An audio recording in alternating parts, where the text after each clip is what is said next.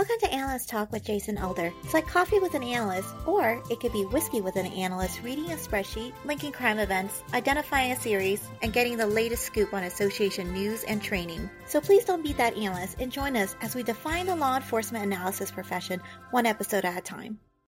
Thank you for joining me. I hope many aspects of your life are progressing. My name is Jason Elder, and today our guest has 15 years of law enforcement analysis experience. Some time with Fort Worth PD and now with Arlington PD. She holds a master in criminology from the University of Texas in Arlington.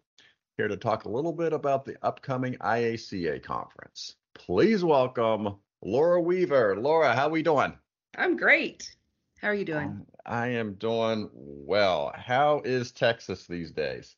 Very hot. I think everybody is hot, right? We are breaking world records this July. It's just a little bit unbearable. It does seem like this is our winter, but I guess Texas, everyone, do you have a winter in Arlington? Not really. I think maybe sometimes in February we get ice and snow. Mm-hmm. Yeah, so I tell people from Tallahassee, I was like, July and August, that's kind of our winter. That's like where we're staying inside and watching movies. So. It's been like 108, 109 for days on end. It's crazy. Is that the actual temperature, or is that like the heat index? No, the heat index is higher. That's the actual temperature. Oh man, look. So I've been a vampire. I just stay inside. Yeah, no, that's exactly. It's too nasty outside. So, all right. How did you discover the law enforcement analysis profession? I actually discovered it, of course, like probably many people. I discovered it in college. I was originally, when I was getting my bachelor's, wanted to get a degree in psychology and become a counselor. But I took a criminal justice course as an elective, and I loved it. So I kind of, derailed a little bit and went towards a criminal justice degree. All right. And I think that's really important. I think that's everybody normally belly aches when you go into college and you have to take these classes that are outside your major. But you do get to go on the discovery mode and venture out and get experience and exposure to different topics. Yep. That's exactly what I think. I grew up in like I'd say lower middle class neighborhood. And I think a lot of it just made sense to me because I saw a lot of like my friends and kids I went to school with getting into trouble, and then started learning these theories, and it all just kind of clicked. And I really enjoyed it, learning about it. All right. Then, so how did you make it from you got your criminal justice degree to then making it to Fort Worth? Well, that took a while.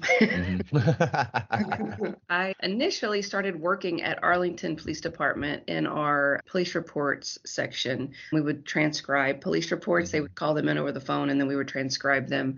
We took some reports from citizens over the phone as well. That job offered me the opportunity. I learned a lot about law enforcement in that position.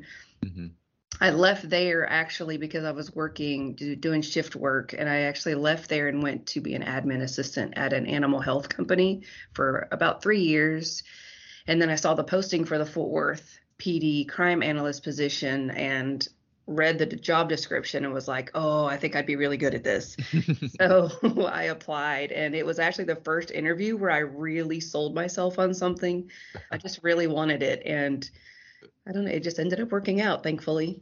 Yeah. Do you remember exactly what you said, or anything particular that you really sold yourself with? I'm pretty sure, because I had been out of law enforcement for 3 years. I told them how much I missed it, how much I loved it, how I still was trying to, at the time, I was still trying to learn things about it, and just, I don't know, I think I had realized how much I missed it. Yeah. And I told them, of course, I will learn anything I have to learn. Whatever I got to do to get back into school. Yeah. It is interesting, especially when you're younger there, and the things that go through your mind, what you're willing to say to get the job.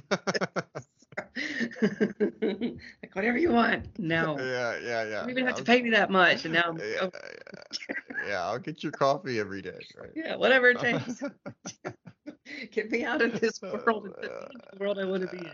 Yeah. Now we're like, oh, no, it's 4 o'clock. Oh, It's 5 o'clock. gotta go. I'm going to finish that at home. No, good then. So when you're coming into Fort Worth as an analyst, what are some of the things that you're targeting? What are some of the problems that you're trying to solve? Oh, geez, back then, that was in 2008. Mm-hmm. Let me think. Probably BMVs. I remember working on those a lot. I don't think we didn't have social media was just beginning, honestly. So I wasn't doing all like the social media searches that I do now. I was so different. I can't even remember, honestly. Yeah. And I guess what about your learning curve with the job? Because I think I do hear a lot of analysts who had experience with records or admin or bookkeeping, whatever it might be. I mean, that you learn a lot about police departments by holding those jobs, and it pays dividends as you become an analyst. But I'm sure it wasn't maybe all smooth sailing as you're go into that. So what were maybe some of the bumps in the road? Mine mostly were technology related. I had, when I worked in police reports, you were really just using Word to transcribe. So I knew Word a little bit, but I didn't know about the data a lot. So that probably, I didn't even, at the time, I didn't even know how to remote in on a computer. I had to learn how to do that. So I think just technology itself was the issue for me when I first started. Yeah. And then how was the data? Oh, it was messy. Yeah. It was Well, it messy still and is. it was, yeah, it still is, but it was very plain. Like we weren't capturing as many categories back then Mhm. as we do now. So it also wasn't as difficult. It's probably a good time to learn because it was before it got more involved. Yeah. So you're there about 6 years. And so looking back, what are some of the things that you think about during that time? But maybe some of the things you accomplished as an analyst.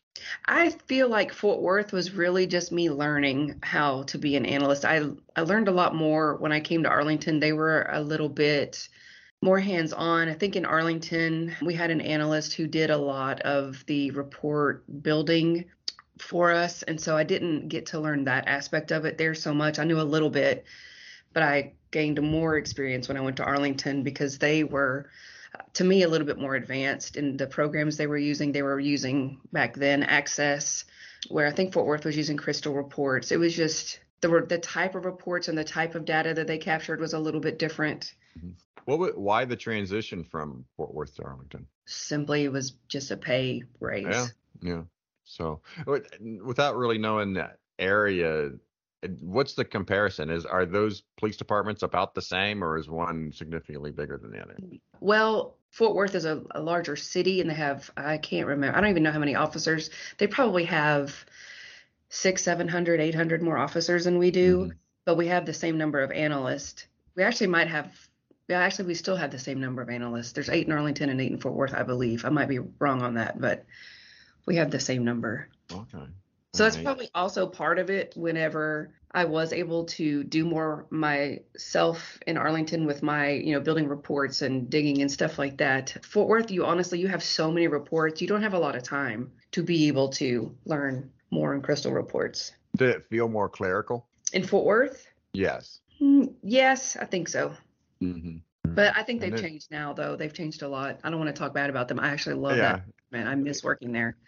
Well, I mean, I don't necessarily think that's talking bad. I really do think that there's police departments, middle management that feel that that's an important task and that's stuff that needs to be done. And so Yes. they will task an analyst to do more of the data creation, more of the report writing. You could argue that it's not analysis, but I do feel that there's still a lot of police departments that are asking their analysts to do that task.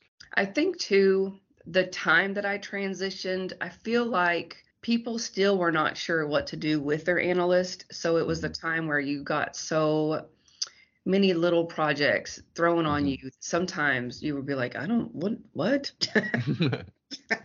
And it's back to your undergrad days, right? You're taking all these courses that might have nothing to do with your major, and then something sticks. And I think in a way you get like that with analysis, is that you wear a lot of hats and you get thrown a lot of different tasks, and sometimes one or two things stick. Yes. Yeah. So, and then I guess when you get to Arlington, then what are you focusing on, and how is it different from what you were doing with Fort Worth? It was pretty similar, except Mm-hmm. for just the data portion of it. They were way more what they required, like for the weekly and monthly meetings in the beginning when I started there. It was very involved. Sometimes some of these reports that we would have to run would take an hour, 2 hours, and we all had to learn how to run them, and we kind of switched turns. But I think that was the main difference, is they were more data heavy to me than Fort Worth was. I gotcha. And then what, in terms of focus, what were some of the issues that you were, I guess maybe and still are, dealing with? They were pretty much the same. Honestly, I when I left Fort Worth and went to Arlington, I literally just jumped a border of the city. I went from the east side of Fort Worth, which borders the west side of Arlington, and that's where I went to. Yeah. So it was a lot of the same. I remember a couple of times I'd be like, "Oh, I was working that suspect over in Fort Worth." Criminals without borders, right? Yeah, I mean, why don't you stop and stay in your city? Don't come over here. Yeah. In this role, I noticed your title is both crime and intelligence analyst. Yes. And some of these titles in this field crack me up, because I mean that one's pretty straightforward and makes sense, but you do get some wild titles to some of these positions. So is that just basically how they classified it, or do you think that you're truly doing crime analysis and intelligence analysis? I honestly do both. I think a lot of us do both. My detectives know that I love doing the quote unquote digging. So they actually will give me a lot of work to do because, they know that I'll try my best. But I also do a lot of crime analysis. Like I'm constantly coming up with, hey, we just had this pop up, or, this problem pop up here or there. So yeah, I think it really does. I think most of the analysts in Arlington, we do both. Yeah. And I think I think when you look at it, it usually is that way, unless you are, it may be where you're assigned, right? Yes.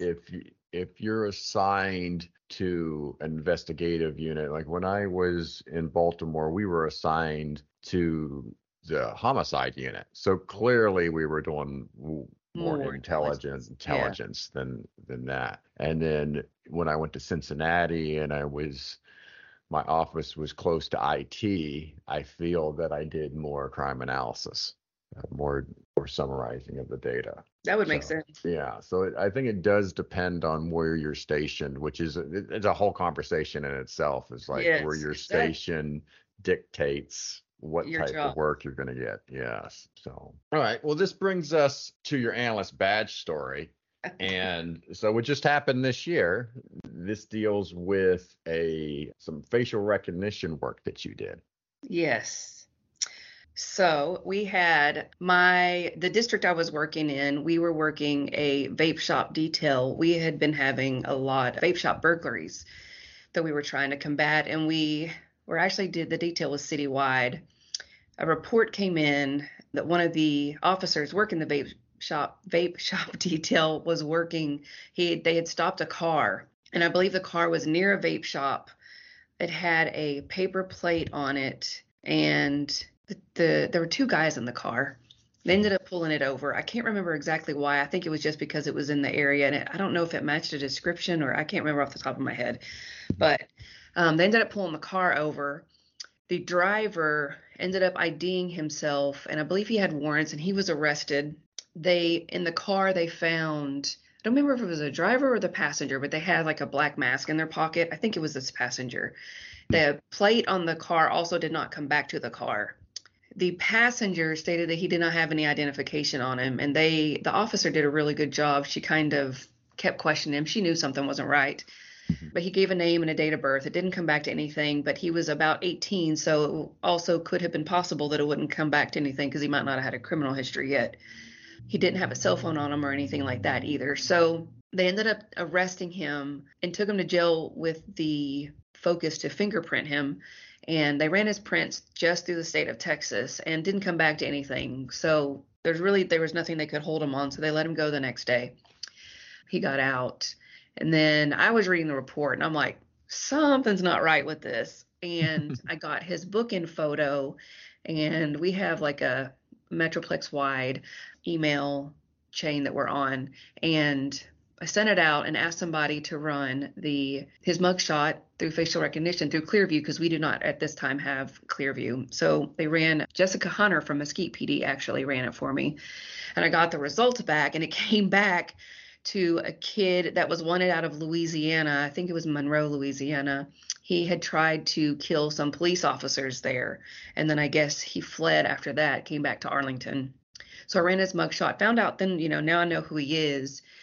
And then we're like, okay, where did he go? So then the hunt was on, and we were just trying to find him. He was actually kind of hard to find. He was doing a really good job at hiding himself.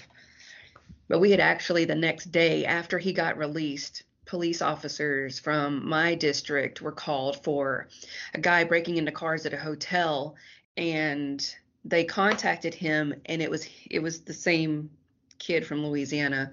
He actually gave the same name, the same date of birth, so that by then he was in our system and showed like he was a person. Mm-hmm. And so he got away from us again. So he didn't only just get away from us the one time, he got away from us twice. I believe, I don't remember how much long it was, he went back to Louisiana and he ended up getting arrested there eventually. But I actually got a Medal of Merit for the work that I did finding him last week at my job. And in the thing, the write-up that they did for the award, they said that this enacted policy changes because they should have ran his prints, I guess, nationwide. Oh, okay. All right.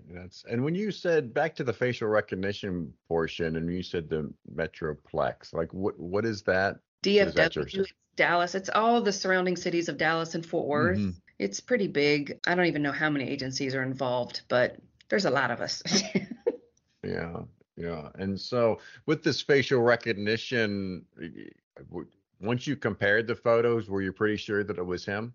Oh, yes. I don't know, because there were a lot of news stories from when he was wanted out of Monroe. He had been on the news a few times for the stuff he had done. I think he had been involved in another murder besides the attempted murder of the police officers. Mm-hmm. Somehow, I don't think he was the suspect, but so there were quite a few news stories with his mugshot attached to it. Right, man. That is, as you're telling this story, I'm thinking how I would have behaved sitting in that passenger car knowing that I'm wanted. I know.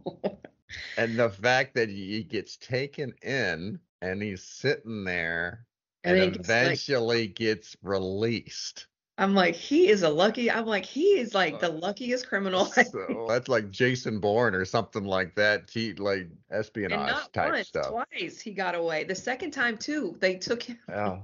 But they thought he was they took him to like the mental health ward because I guess something was going on that they determined that he needed to go there. So he was in their custody and then got released again, and we still didn't know at that time who he was. Oh man, so there's a couple of gaps there then. Yeah, I feel that when you deal with all these jurisdictions and deal with who wants what, and there's just so much data and so many wanted flyers and it is bulletins and everything else. But I mean, this was a happy ending, but it certainly could have been a lot worse if he would have gone on to do something worse. And then at the time he was on you all's radar, he didn't get caught. It was that was my first initial thought was the officer that had been dealing with him. I mean, she was probably trying to figure out who he was for more than an hour, I think. I mean, it was a long time that she was really working, and I thought of her and the other officers on the scene of what if he would have had a gun? What if he would have tried to hurt them or even killed them? Like it was scary. It was scary to think about how this could have, I don't know what the result could have been. Yeah. And Yeah, and I from time to time I'll hear folks talk about like officers six. There is a scenario where you just the conversation's not going as smooth and easy as it should be, and Yes. it is a little bit odd if you would see it on all these body cams now. Somebody could watch that and they say there's nothing there, and yet the feeling is that just something is a little bit off. Yes. And it's interesting when that something like that gets picked up, and sure enough it is exactly something is not right. In this case, he was wanted for a pretty serious crime. And it really was just a bunch of loopholes that he was able to get through. And I don't think he had that purpose, but like the running of the fingerprints, I mean, they went by the jail and the officers. They did everything that they were protocol wise supposed to do. It was just, he just kept kind of he really got lucky. Yeah, it is interesting that all that happened and still got out, evaded 3 different times. You said it. Now you said that you read the report. Do you read all the reports, or how do you normally sift through the reports that you read? I read most of them for my district. Mm-hmm. Occasionally, if I find a problem, I'll try to, read other reports from other districts, trying to find out if anything is related to the offenses of my district. But yeah, I don't read like missing persons or anything like that. But if it's a crime, even the thefts, which it's not my favorite, but I read them. With police reports, there's obviously more data entry and cops writing their own report, typing up their own reports. I don't even know if they're doing like speech to text type reports and whatnot. But do you feel like the narratives have gotten better over the years? Some. I think sometimes there's still some bad ones. Yeah. So. But I don't know. Sometimes I feel like the officers don't understand how important the little details can be. Like, if it's a MO, a detail, they might think, oh, that's not that big of a deal. But if an analyst reading the reports, if we start seeing it, you might read one report and it mentions something pretty specific, and the other one might mention something very similar, but it's like missing one little component. So you have to kind of reach out, and then you'll find out, hey, this component was involved. These 2 cases are related. I don't know. I feel like sometimes the officers don't understand how necessary the little details are in their reports. Yeah. I mean, especially when they're there, take the report, and they're on a clock and expected to get to the next call type thing. Yes. I think that also goes hand in hand with our bulletins as well. Whenever you are putting together a bulletin to send out and you are including these little details, I think sometimes officers are like, I don't need to know that. But we have, other audiences too, like when we're sending it to other analysts. Yeah. Although officers do like to hunt. So if you give them something very specific, that they'll be all about it. And then on another case, again this year, you testified at court. So let's talk a little bit about that. I was really nervous. I had never testified before. As long as I've been an analyst, I'd never been called. And I actually kind of knew it was coming because the DA's office kept calling. I testified for some cell data records that I had done it was an ag assault case, or it's a road rage case actually, where a lady was pointing a gun at a driver going down one of the busiest streets in our city. So the district attorney's office was calling pretty often, asking about the call records on several cases that I had done. And I honestly, some of these cases were 2 years old. So I kind of knew. I kept telling like my coworkers that were now doing them, I'm like, you got to be really good with your records and keep, good notes, because they're coming back like 2 years later and asking about these records I did, because they don't understand what it is exactly and how we get all the information. Mm-hmm. And they don't understand how the cell towers work or anything like that. So in this case, it was a lady who was driving down the road. I think somebody had honked at her at a light and she got mad and was chasing this lady down Cooper Street, which is pretty much the main north and south street in our city. It's 6 lanes and it's really busy. So she was chasing her. The detective that was working the case got the Google records from it. And so I mapped it and was able to show her direction of travel. Even when she turned around and went another direction, it really correlated. The report had mentioned she went down to the spot, turned around, and then she went left. So I was able to like just pretty much follow and reiterate what the report was saying with the cell data records. So I got called to testify. The prosecutor didn't really know a lot, but he was really good. He was really trying to learn, and he asked me to come testify, and I did. I had never done anything like this. I don't even know if I've known an analyst that has testified, or I hadn't talked to anybody about it before.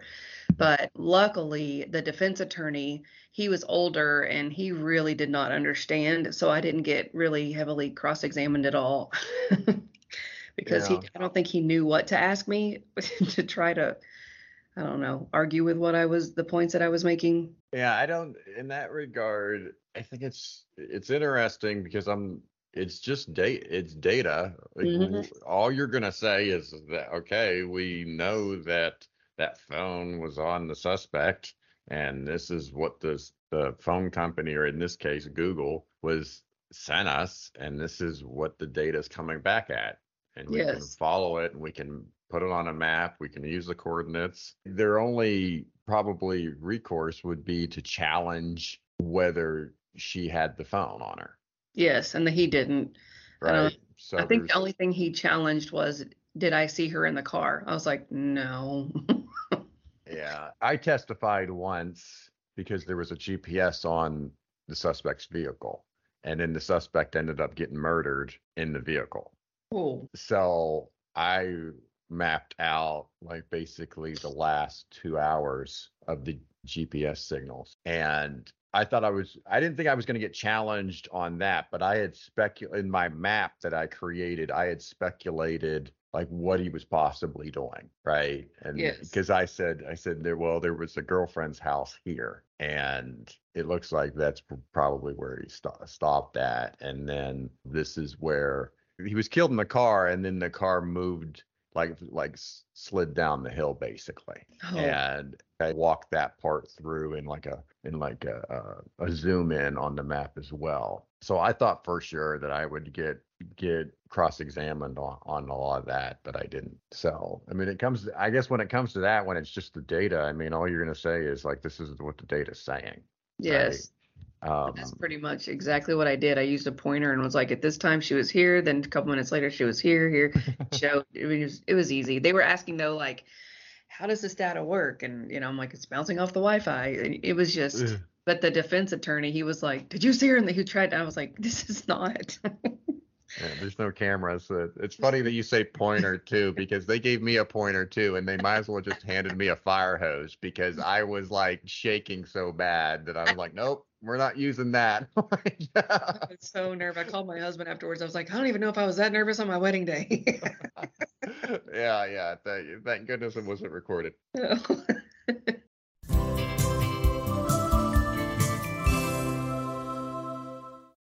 Hi, this is Adrienne Galbraith.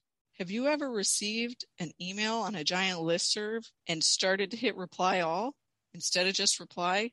If so, you're not the only one, and just always pause and double check before you hit send. This is Jennifer Loper.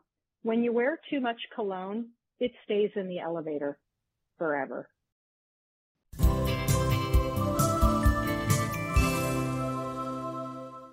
We were talking yesterday in the prep call, we got to talking about certain patterns and trends that you're seeing there in Arlington. And you had mentioned that you got like a trend here with people targeting jewelry. And so I found that interesting that you're seeing that, and maybe listeners might have a similar situation. So around the DFW Metroplex, we have had a lot of what are called Romanian travelers, and I think that they're actually nationwide. I think they just hit different places and then they moved on to the next places or place.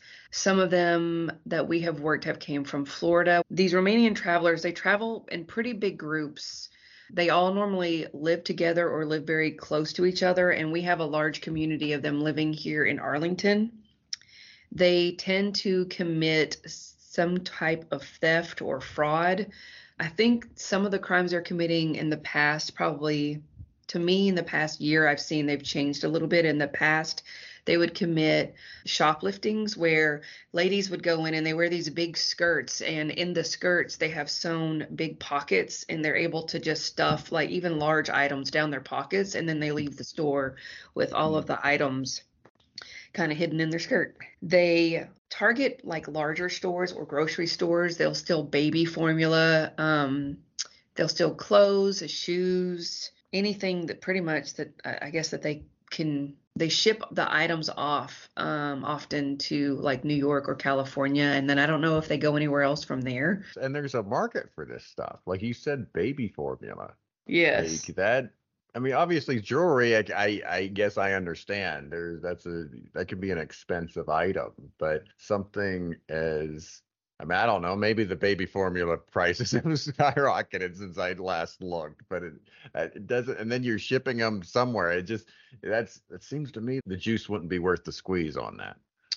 No, they also, though, they will approach a female in a parking lot that has, and I think if I remember correctly, the victims are usually Asian or Indian, Mm-hmm. and they will tell them that they have this nice piece of jewelry and they want to put that on them. And then when they put it on them, they take their jewelry off and steal it. And then they just drive off. Or the person won't notice till later on that they switched their necklaces or their bracelet or whatever piece of jewelry it was. It's normally a necklace, I believe. That's smooth. They are right? very, Like that's very smooth. that is smooth. I mean, I don't wear jewelry other than a wedding ring, but to me that's a really takes skill to remove like a necklace or even an earring or something like that. Even a bracelet is something you can actually see and watch them do. I think it's mainly the necklaces I remember hearing about, but yeah, they're very smooth. We had a Romanian couple. This was probably in April. They went into a Ross Dress for Less store, and I think they were getting a bunch of like baby clothes. That's another thing that they often will steal is baby clothes. They were buying baby clothes, and they somehow did like a quick change scam. They ended up getting back like $1,000. I can't remember how much their bill was, but they ended up getting back a lot of money. And this couple was actually from Florida, but they were pretty well known there and here. So that's another. I mean, they put the scanners on the credit card machines to get, and then they commit fraud with the credit card numbers that they gain off of those.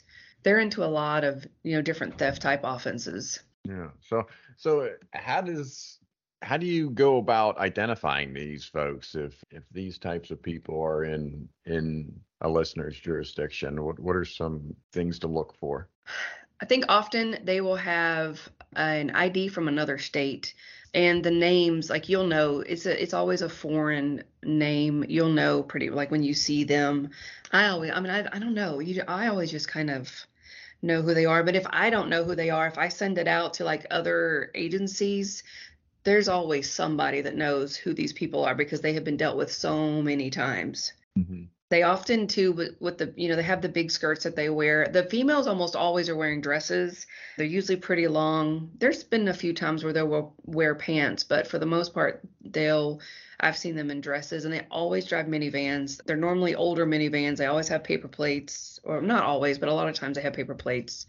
They always travel in pretty big groups. There's usually not just one of them. When they commit these crimes, there's usually, I don't know, I would say 3 or 4 different females sometimes will come in, especially when they do the shoplifting offenses. Yeah. Now, are they normally into a variety of different things, whether it's fraud or theft? When they come to town, are they doing all that stuff usually, or is it when they come to town, they're usually picking like they're either just doing theft or they're just doing fraud? I think they do it all, but I also think that there's different groups that do certain things, but they're all kind of grouped together, if that makes sense. Mm-hmm. Yeah. No, it's fascinating to me that they would be doing this to sell it, right? Yes. Some of this information, like baby clothes, like I can imagine that there's a huge market for baby clothes, but as you mentioned, they were mostly doing that to it was more of a credit card scam, I guess. But Yeah. that is fascinating that they would be stealing that and everything else. But it's just, there's so much there, and it's so busy and everything else that it wasn't surprised me that you have these groups out there that know how to find the soft spots in these They, retail stores yes. and exploit it, They right? just, I don't, it's so, I mean, they're always into something. So there's like Mhm. always something that you can be looking at with this group of people too. I think I mean, they keep us pretty busy, honestly. Yeah, yeah. I mean, that's a TV show though, right there. Like It is. you talk to groups like, okay, how would you historically have stole from this store or whatnot? That I would think be interesting. I think they also will leave. Like, say they have an apartment in Arlington. I think that they will leave for a few weeks and go, say, to like Oklahoma City, Hmm. and they'll commit a whole bunch of offenses there, and then they come back. Yeah, yeah, They're really into a lot, and it's not, it's not little. That's for sure. yeah. Well, that's what I was getting to as well, though, because I mean, if you're talking about something like jewelry, you can meet the threshold of grand theft, and even the credit card fraud. I mean, that it doesn't take very much to get to a high threshold there either. But some of this other stuff with shoplifting, I mean, if they're just in and out of the whole entire state, like Yes. it's going to be hard to track. And even if they do catch them or whatever it is, are they going to bring them, extract, it's the word I'm looking for, bring them over from a different state? I don't know. Even in Texas, shoplifting, if you have two or more convictions, it's a felony. So a lot of these people, it's automatically a felony anyways, because they've already done, committed so many offenses, Yeah. and they just do not care. How many are they doing before they get caught, right? To me, it's you run out of family members eventually. I would think that, or members of your team, unless you're just combining forces once so many people on your team get arrested and thrown in jail for a period of time. I think also I read somewhere, I'm not sure where I read this, that they enter the United States and then they go to Washington state because Washington has really laxed identification laws, so they're able to go get IDs there with different names. And I Mm. and then that's how they get different identities. Oh, okay. All right. So that's man. So you And see, also they're very good at committing fraud, so they easily can make a document saying this person is so and so, and then they're able to go get another identification. yeah, yeah. No, it's a lot. It doesn't take very much to find the soft spots as mentioned, and Oh, especially if you're good at documentation and that kind of forgery and whatnot. If yes. once you know the rules and what it would take to get an ID, yeah, it doesn't surprise me that they could have several IDs. No. You know? It's a lot of work working them, but there's a lot of detectives here now that are pretty well versed in who they are and what they do, and you can usually find out who they are pretty quickly. But that's until Yeah. they move to somewhere else and they're new there. Yeah, and I think that's you just keep on going, right? It's Yeah. just there's going to be a lot of opportunities, a lot of hunting areas for these types of people to just keep on, kind of like nomads in a way, that you can just go from town to town, and because it's going to be brand new to law enforcement and to businesses. Businesses aren't might not pick it up right away, or it's going to take them a long time to pick it up. Yes. Well, let's get into our advice section now. And one of the things I like to ask my guests is return on investment. So this is something that an analyst can study today because maybe in 5 years it'll be important. That to me is anything technology related, but mostly I think now more than ever, knowing the different languages like SQL or Python or R, anything like that, are important for us to start learning so that we can automate a lot of our processes and save time with the work that we're doing, but also provide, like in our agency, we're really big on giving command staff access to the data so that they can know their numbers without having to come to us. They can pretty much look it up at any time. But I believe learning the programming languages is really important for the field of crime analysis right now. Yeah, I'm a SQL guy, so I can echo that. I do find it interesting that not a lot of analysts seem to be using that, either any kind of coding, and it makes me wonder what they're truly getting out of their RMS or CAD, because if you're just relying on the reports or the GUI interface for these programs, there's a lot of data behind the curtain Yes. that you're only going to be able to recover if you're coding. And so it seems like you are leaving a lot on the table if you're not exploring that data through a query language. I actually wish that they would have some sort of class on this in the IACA. And I haven't looked at the schedule this year to know if they will, but I think that, I don't know, I don't think it's not going to go away. Technology has evolved. Even in the past couple of years, it has evolved so much in our field, or the field of law enforcement. Mm-hmm. I think it's really important. Yeah, agreed. So how about an unpopular opinion? This is a question I'm asking recently where you might have a hot take on a position in law enforcement analysis that goes against the grain. I don't know if this so much goes against the grain, but I think we tend not to speak up, and that is the analyst sometimes knows more about to the detective. Like if you're working with a detective, I think that the analyst oftentimes knows more about crimes and trends than sometimes they're given credit for.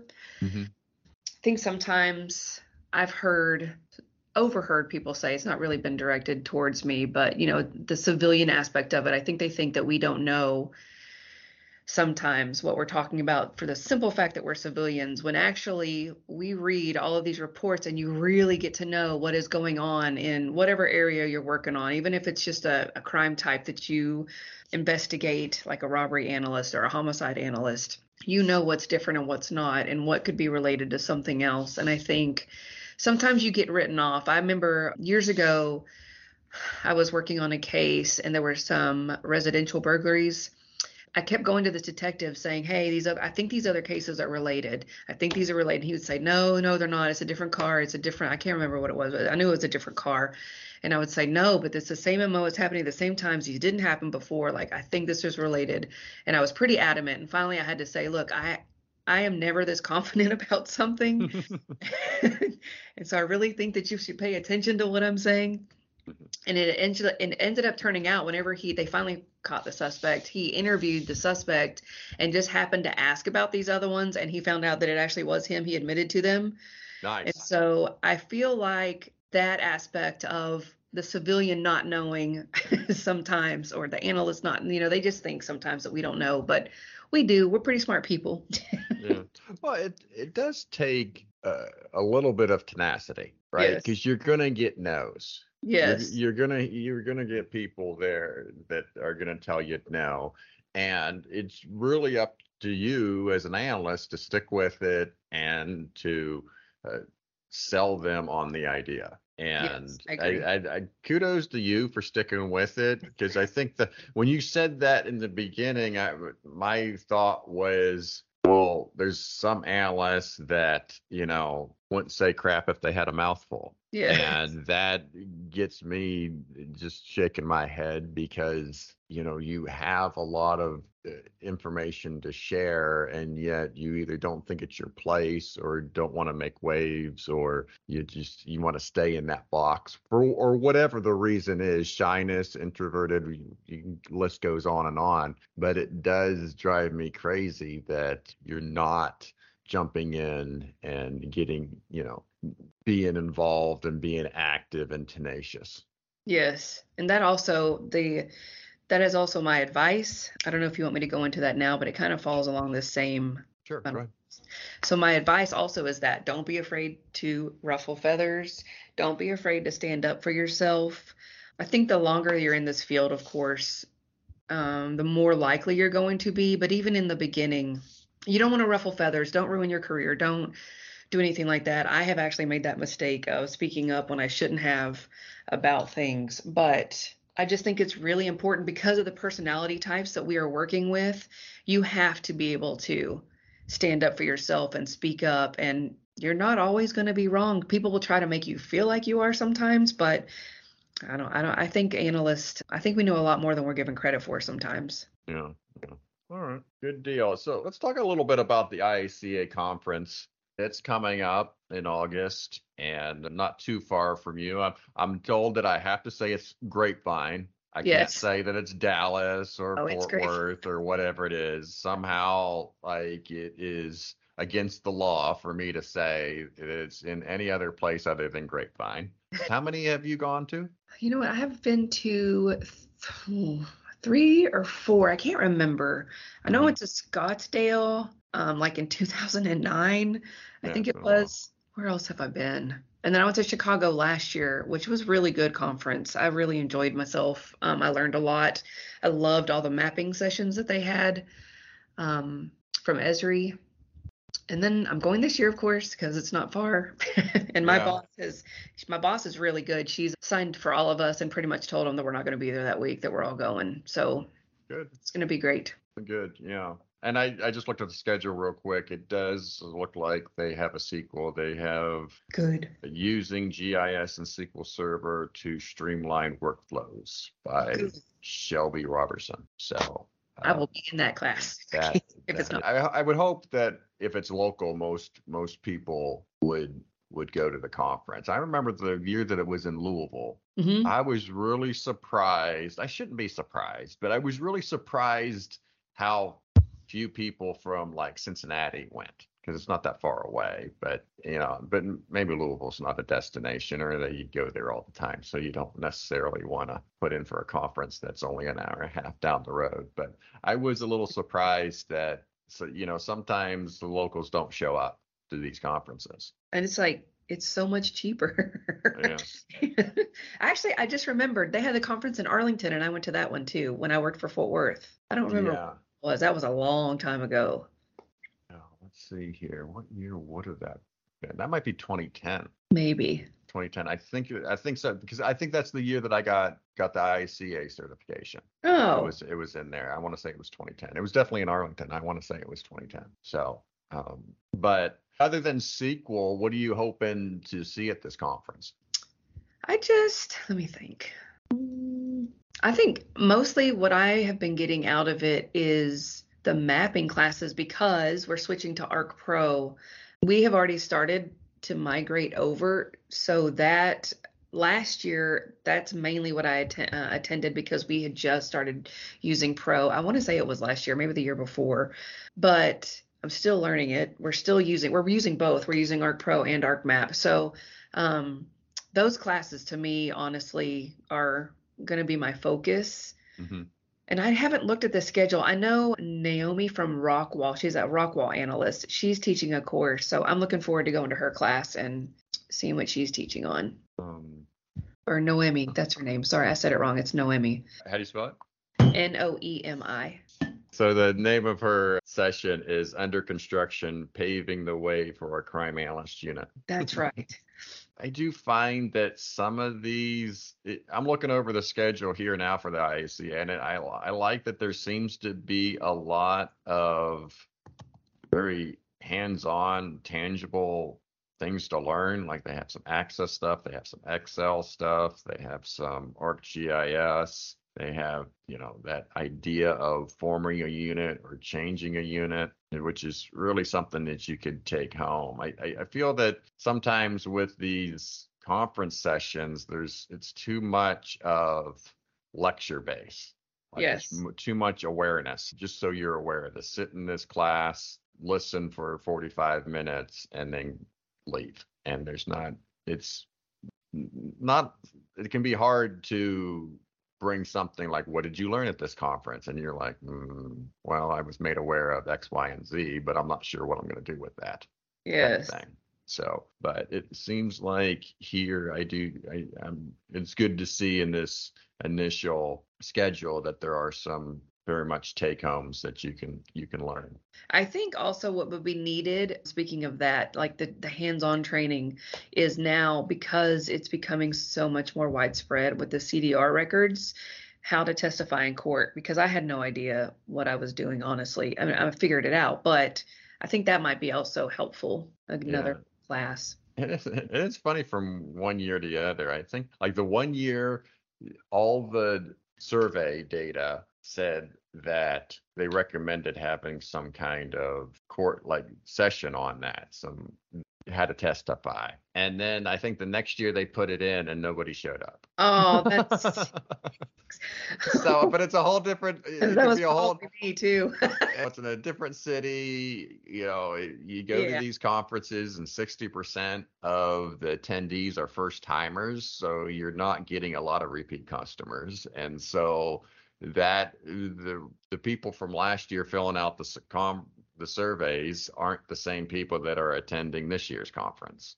right? I don't And understand that though, because I come back so refreshed and so energized to learn and do more, and come back with ideas. Like I don't know. I think it's so helpful for me for the whole year, honestly, that I go to it and keep learning. Yeah, I think it offers opportunities to network, but there's also other conferences out there as well. And you even have certain police departments where you're rotating through. So you get to go this year and 4 years from now to a conference. So whatever one that you pick. So you don't get to go every year. You're on this rotation of once every maybe 3 or 4 years. That's true. I didn't realize. I forgot about. I wasn't thinking. Yeah. I mean, but when there's a will, there's a way. That's why they have opportunities to either volunteer for the association or to teach or whatnot to lighten the load of expenses for these. But I do feel that there is a lot, but it can be tough to choose, right? Because if I'm going to IACA and then I decide to do IALEA, well, that's 2 weeks right there.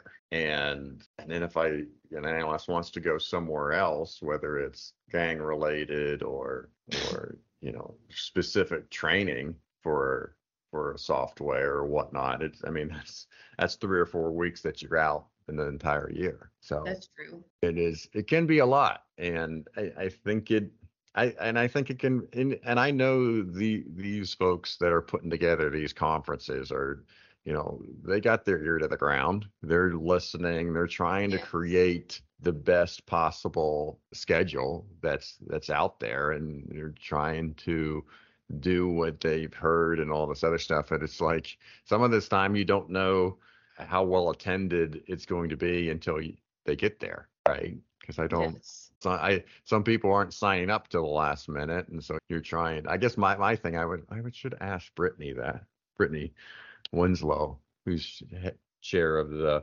conference committee for IACA, if they're actually surveying the registered people. I don't know if they do that now. I just thought of that too. Once I said that I wish that they would have the testifying in court class, but then I was thinking there's so many agencies and they're big and they're small and they're just some have technology, some don't. I think coming up with all these classes would be really difficult to try to target a certain audience. So I'm in my own little world thinking this is needed, but maybe it's not really needed everywhere else. Well, but I think that's why ArcGIS is so popular with this conference. Yes. Right? ArcGIS, most departments aren't paying for their ArcGIS. It's part of their city, city planning or whatnot. And I think that's why it's so popular here with police departments. Is it's a program that they have access to. Same thing with like Excel and Access, right? It's most people have that on their machines, but you get to something more specific like I2 or Cellhawk or any one of these ones, then not everybody's going to have that software. No, that's true. So it gets a little bit more difficult to test and to get the right audience for that. It does. Another thing too that I thought about with the conferences, and you can speak on this a little bit because you do some teaching for universities in crime analysis, is why there aren't more universities that come to the conference as a vendor, right? Because especially the ones that have a crime and intelligence master's degree, because we mentioned that 60% of the attendees are first time attendees. I'm guessing, well, they always have them stand up. I can just survey them when I look over them. They're within like 3 or 4 years of being in the profession. They're newbies, even to the profession, most likely. And so that's something where I would think that a lot of people, once they're in their first or second year of a career, that they then look to get a master's degree. So I would think there would be a lot of people in the audience that a university could target and get their program's name out there. I agree. I also feel like mine is an undergrad certificate that you can get, the schools that I teach for.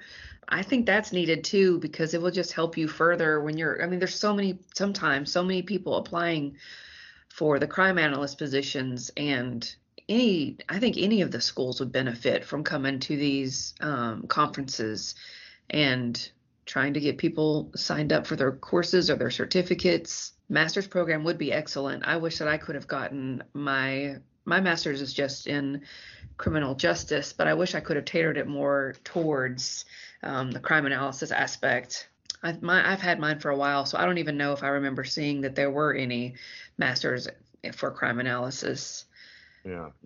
I know, just saw that yours is from 2011. I guess with that, do you feel now that it's been 10 plus years that you got your master's, how do you feel about it? Do you think it was worthwhile? Do you think it was a good return on your investment to get a master's?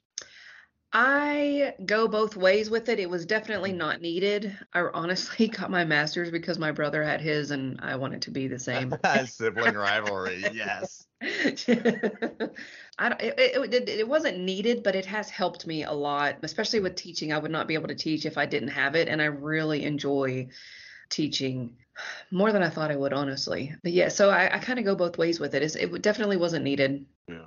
But I'm glad that I have it. I'm glad that it's offered me opportunities that I wouldn't have had otherwise. Oh, no, that's good. That's good. All right. Well, let's move on to personal interest then, and we're going to get into more competition talk because you and your husband like to play Call of Duty together. Yeah. We play pretty much every day. I love it. I started playing, I didn't start till late. I mean, I played, well, honestly, when I was a kid I'm going to age myself. There was Atari, and I remember playing a Nintendo, but I didn't really play as an adult until 5 or 6 years ago. I started playing out of boredom pretty much. I think it was before I was married, and a guy I was dating played, and I kind of was like, well, let me see if this might be something that I like to, take my mind off of just watching TV or something while I'm sitting at home. And I started playing, and then I met my husband, and we actually met because I played Call of Duty. We met online, and he saw my profile, and I had on there that I played Call of Duty. And he was like, oh, a gamer chick. And so pretty much every day we play. I boss him around a lot, which he doesn't like, and I try not to do. Yeah, I mean, I'm guessing there's a lot of trash talking going on. Oh, there is with other people. I have like this thing called proximity chat in the game. And so there's a lot of people that talk crap to each other. Sometimes, I just roll my eyes at it, but yeah. Well, I started with the Atari and played video games most of my childhood and into young adult. But it did get to the point there that I turned into old man elder. And I'm like, this is way too much for me. Like, this is way too complicated. And those shooting games are one of them because I don't have the hand-eye coordination to use the little joystick and to aim the gun to do headshots like real quick. Like, I don't have that coordination at all. Yeah. And like to me, so I'm playing, my son likes to play some of those games, and he's 13, 14 years old, and he'll laugh at me because he'll just crush me every time. And I just don't have that capability. So he's just crushing me each and every time and loves it. I remember when I first started playing, I didn't know what all the game modes were, and I had just gotten the confidence to start playing like the live games with other players. And I went into, I think it was like a competition type mode. I didn't know what it was at the time. I went in there and I played and I was horrible. And some guy was like, "Don't ever play this mode again." And I was like, "I'll do what I want." I had no idea what I was doing. Yeah, it does get brutal there, and I went their game and they yelled at me. Yeah, no, it's funny. No, I tell this story. My wife's boss, when we lived in Cincinnati, I mean, this is a guy that's head of research of the department, well known. Universities pay him to travel all over the world to come speak about his research. Okay, so just picture that person in your head. Yes. Well, he decided with his teenage boy that he wanted to come up with an activity for them to do together. And I think it was either, it might have been Call of Duty, it might have been the Xbox One, I can't remember, but it was a first-person shooting game. And his name was White Raptor, and he was horrible, right? And so the one time they were playing, it was late at night, and it was just about finishing up, and he got, I guess there's a way that somebody can message you and even give you a voicemail. Yes. And so he got a voicemail from what was like an 8-year-old. And then the 8-year-old goes, "White Raptor, you suck balls."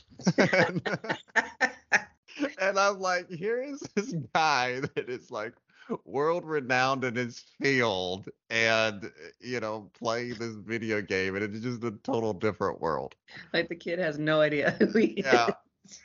And he doesn't care. He doesn't care either, right? No.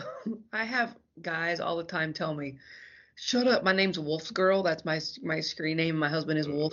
They always say, "Shut up, Wolf's Girl. Go make a sandwich." And I'm like, oh my gosh, y'all need a little lesson about how to treat a woman. Yeah, no, I'm sure it's brutal. It is horrible. Just because I'm a girl, I can't even. And they have no idea. I'm like, I could be your mother. You shush your mouth. Yeah. There's definitely that whole element of confidence when you're not seeing or in the same room with the person, right? All right. Excellent. So, all right. Well, hey, our last segment to the show is Words to the World. And this is where I give the guest the last word. Laura, you can promote any idea that you wish. What are your words to the world? I guess God is love. That's my word to the world. Very good. Well, I leave every guest with you've given me just enough to talk bad about you later. I know. But I do appreciate you being on the show, Laura. Thank you so much, and you be safe. Thank you. Thank you for making it to the end of another episode of Analyst Talk with Jason Elder. You can show your support by sharing this and other episodes found on our website at www.leapodcasts.com. If you have a topic you would like us to cover or have a suggestion for our next guest, please send us an email at leapodcasts@gmail.com. Till next time, analysts, keep talking.